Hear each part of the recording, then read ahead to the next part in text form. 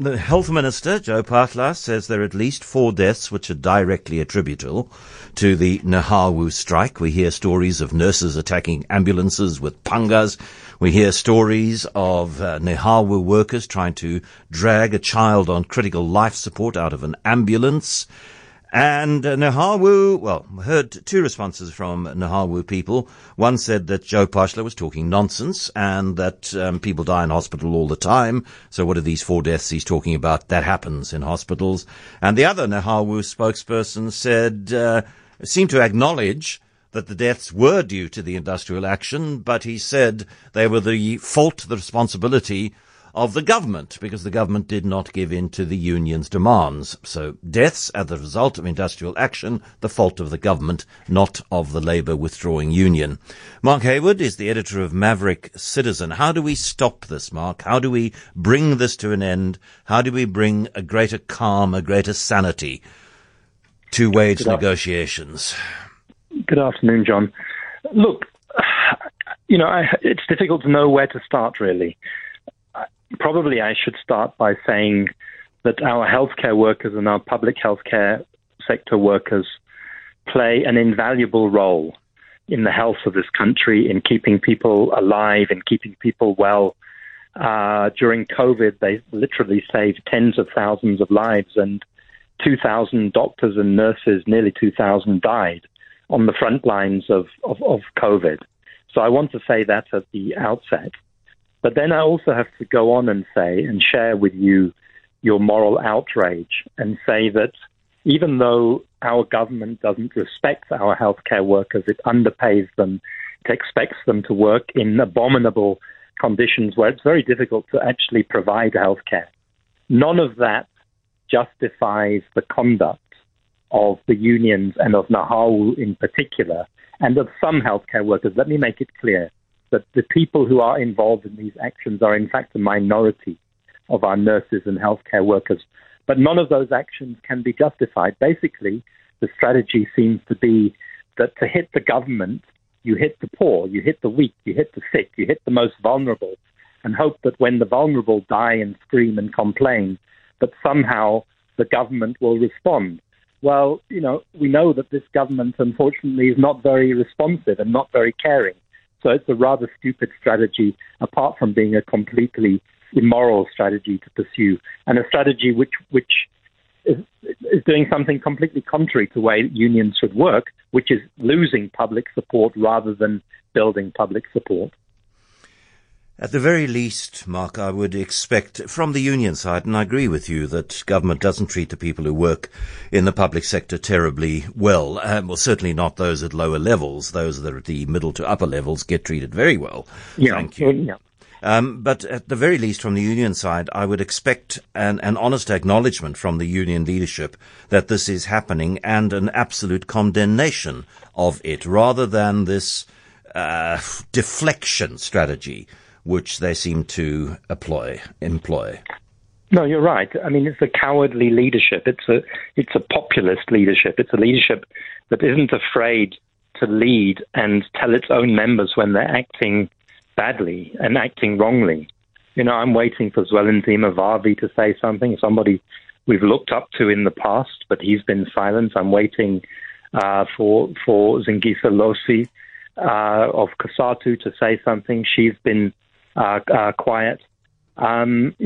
If this is the nature of leadership, this is why we have many of the problems that we do in our country, because people are afraid to call out even their own members. It's easy to call out government and so on, but when it comes to your own conduct, you turn another set of blind eyes. It's completely wrong. It should be condemned. I believe that the strike should be called off, or if it is to be continued, there should be a resolute commitment that it is done so in a way that is peaceful and where the workers' anger is redirected, perhaps at the National Health Department or the provincial health departments and their officials, rather than at the patients and the hospital infrastructure. This is, I'm talking to a lot of doctors over the last few days and other healthcare workers. This is doing incalculable damage to our health system.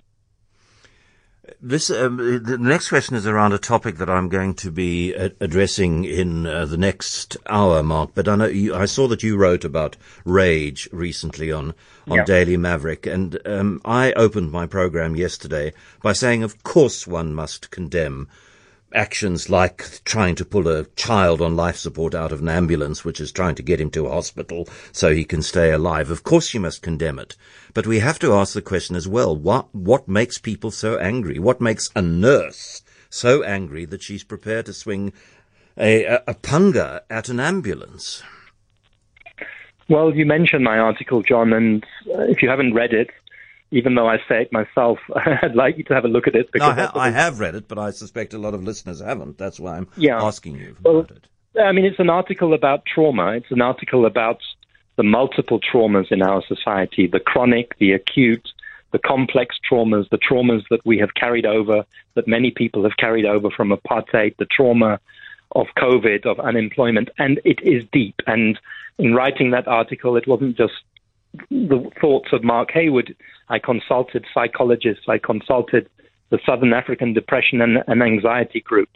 And this trauma, because we're not recognizing it, because we're not treating it, because we're not treating each other kindly and fairly, is building and is turning into a rage. And what we've seen of the healthcare work, or by the healthcare workers, is a small, in inverted commas, instance of what we saw in July 2021 and what we will undoubtedly see again on a bigger scale unless all of us check our behaviors and work to try to make South Africa a fairer and more equitable and just society, which is something that we are capable of doing. That's the thing that makes me want to cry about our country, which is that we are a rich country. We have all sorts of resources. There is enough to go round, but we've created this inequality that is going to explode.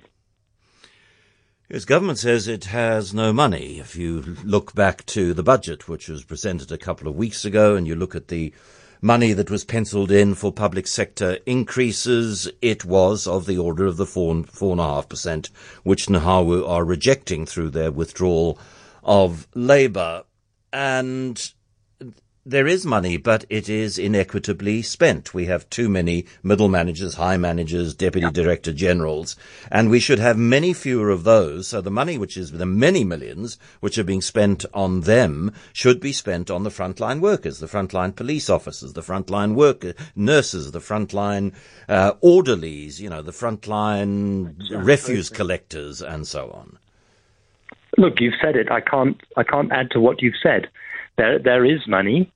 Our government is pursuing a very narrow approach when it says that there is not money. There's lots of money that could be unleashed. And as you've said, the money that is there is unfairly distributed. Again, going back to health, every healthcare worker I've talked to in the last few days have said that most of the management of the provincial health departments are completely useless. They play no role in the day-to-day running of hospitals. In fact, they disorganize, for the most part, the systems and the healthcare service. And the people who are the frontline carers are having to be the hospital managers by default, because that's the only way to keep things holding together. So we are, of course, we don't have as much money as we would like as a country. We don't have as much money as we need, but we have much more, and we could do much more with it if we had good government. Mark Hayward, editor of Maverick Citizen, thank you very much for your thoughts this afternoon.